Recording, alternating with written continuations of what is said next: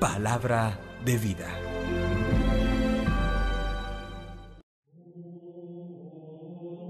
De la carta a los Hebreos, capítulo 10, versículos 11 al 18.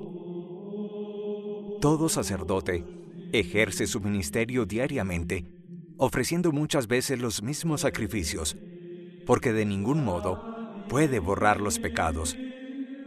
Pero Cristo, después de haber ofrecido por los pecados un único sacrificio, está sentado para siempre jamás a la derecha de Dios y espera el tiempo que falta hasta que sus enemigos sean puestos como estrado de sus pies. Con una sola ofrenda, ha perfeccionado definitivamente a los que van siendo santificados. Esto nos lo atestigua también el Espíritu Santo. En efecto, después de decir, así será la alianza que haré con ellos después de aquellos días, añade el Señor, pondré mis leyes en sus corazones y las escribiré en su mente, y no me acordaré ya de sus pecados ni de sus culpas. Ahora bien, donde hay perdón, no hay ya ofrenda por los pecados. Palabra de Dios. Te alabamos, Señor. Salmo 110. Tú eres sacerdote eterno, según el rito de Melquisedec. Oráculo del Señor a mi Señor. Siéntate a mi derecha, y haré de tus enemigos estrado de tus pies. Tú eres sacerdote eterno, según el rito de Melquisedec. Desde Sión, extenderá el Señor el poder de tu cetro. Somete en la batalla a tus enemigos. Tú eres sacerdote eterno, según el rito de Melquisedec. Eres príncipe desde el día de tu nacimiento, entre esplendores sagrados. Yo mismo te engendré desde el seno, antes de la aurora. Tú eres sacerdote eterno, según el rito de Melquisedec. El Señor lo ha jurado y no se arrepiente. Tú eres sacerdote eterno, según el rito de Melquisedec. Tú eres sacerdote eterno, según el rito de Melquisedec.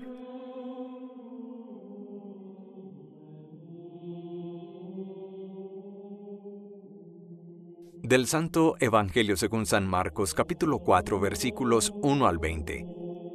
En aquel tiempo, Jesús se puso a enseñar otra vez junto al mar. Acudió un gentío tan enorme que tuvo que subirse a una barca, y ya en el mar se sentó. Y el gentío se quedó en tierra junto al mar. Les enseñaba muchas cosas con parábolas y les decía instruyéndolos: Escuchen. Salió el sembrador a sembrar. Al sembrar, algo cayó al borde del camino. Vinieron los pájaros y se lo comieron. Otra parte cayó en terreno pedregoso, donde apenas tenía tierra. Como la tierra no era profunda, brotó enseguida. Pero en cuanto salió el sol se abrasó, y por falta de raíz se secó. Otra parte cayó entre abrojos. Los abrojos crecieron, la ahogaron y no dio grano. El resto cayó en tierra buena. Nació, creció y dio grano. Y la cosecha fue del 30, o del 70, o del 100 por uno.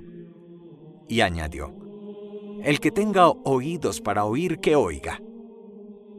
Cuando se quedó a solas, los que lo rodeaban y los 12 le preguntaban el sentido de las parábolas. Él les dijo: A ustedes se les ha dado el misterio del reino de Dios.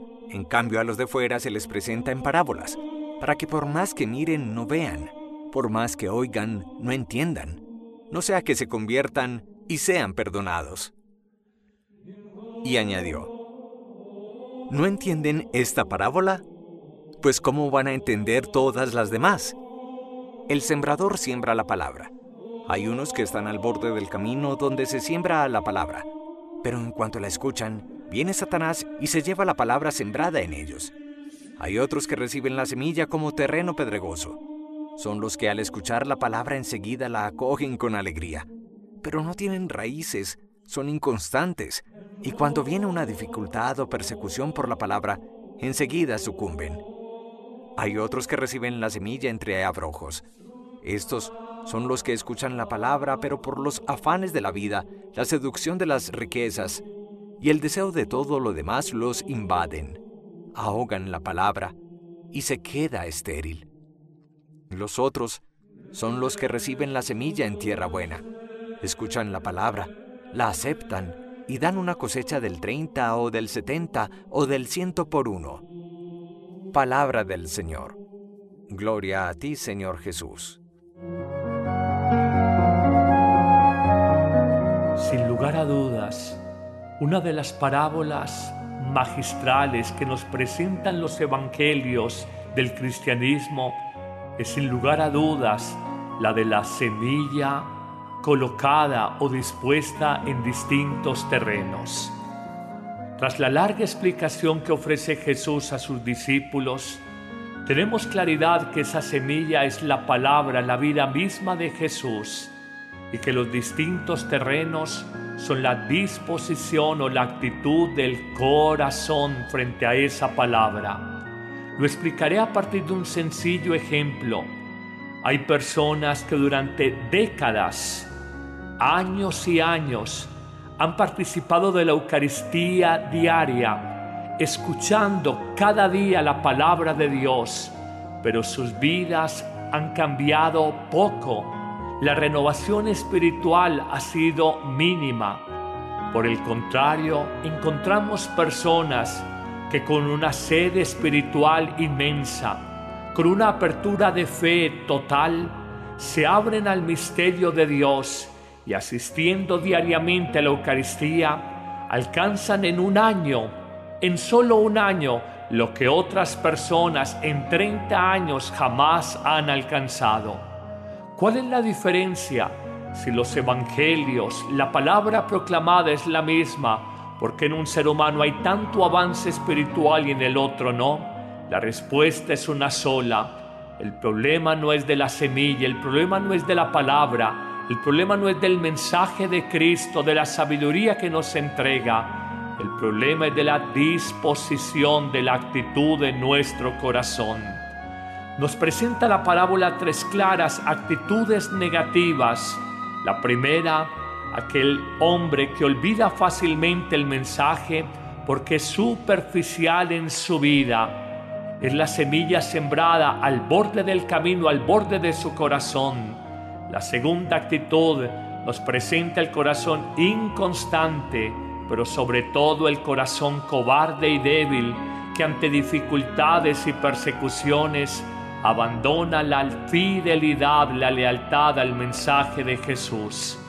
La tercera actitud que nos presenta, quizás la más cotidiana, la más conocida por la mayoría de nosotros, es cuando los afanes, las preocupaciones, las prisas de la vida, los deseos de vivir el mundo y sus vanidades, y la seducción, la fascinación de los bienes terrenales y de la riqueza, ahogan la palabra de Dios, esterilizan la semilla, el poder transformador que dicha palabra tiene en nuestro corazón. Pero viene luego el mensaje más poderoso. Solo cuando la semilla encuentra un corazón que es terreno abonado, que es tierra fértil, que se ha desmalezado, que es tierra removida, no endurecida, es tierra oxigenada, que se le han aplicado insecticidas y pesticidas frente a todo tipo de alimañas. Cuando esta tierra está bien dispuesta, la cosecha no puede ser más grande. 30 veces lo sembrado, 60 veces lo sembrado, 100 veces lo sembrado. Te pregunto, ¿de qué lado estás? ¿Qué actitud en tu corazón tienes? ¿Eres un corazón olvidadizo de lo que Dios ha hecho en tu vida? ¿Eres un corazón superficial que olvida las maravillas de Jesús en tu historia? ¿Eres un corazón inconstante, débil, acobardado ante las dificultades de la vida? ¿Eres un corazón simplemente llevado por las afanes, las prisas, las seducciones del mundo, las vanidades y la riqueza? ¿O eres un corazón abonado, fecundo, donde la palabra del Señor es capaz de transformarte. La semilla es la misma en los 4 eventos. Los resultados son completamente distintos según la actitud del corazón. Tú tienes la decisión. En libertad, elige lo mejor. Pide la gracia de ser tierra abonada, tierra fecunda, para que la palabra, la vida nueva de Jesús, haga nueva toda tu vida. Amén.